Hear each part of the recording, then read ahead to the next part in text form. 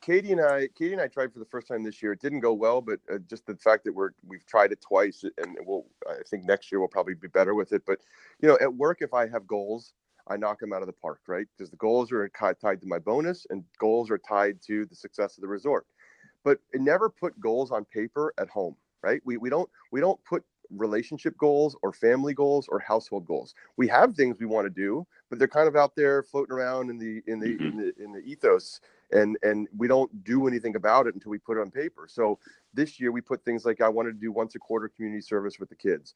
I wanted to take them to Shabbat services once a month.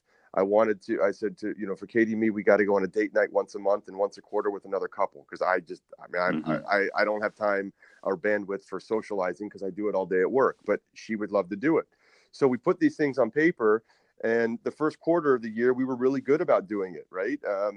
We put certain things about, maybe there was some personal goals about weight loss or diet or something like that. And it was just attached to the inside of the cup cupboard in the kitchen. So every time you open it, you're kind of reminded of it. Dude, it had such an impact. Unfortunately, then life got turned upside down with the move to Maui, so we kind of lost focus on it. But the reason I'm talking about this, because the phone time was definitely on that goal list, right? And we were really, really good about it, right?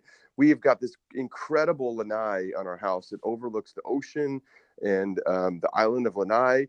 We'll sit out there together at night. I mean, gorgeous, watching the sunset, both of us on our phones, right?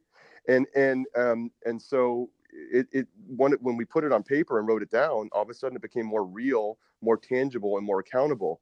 And so I think what we'll do next year is also put some goals for the kids stuff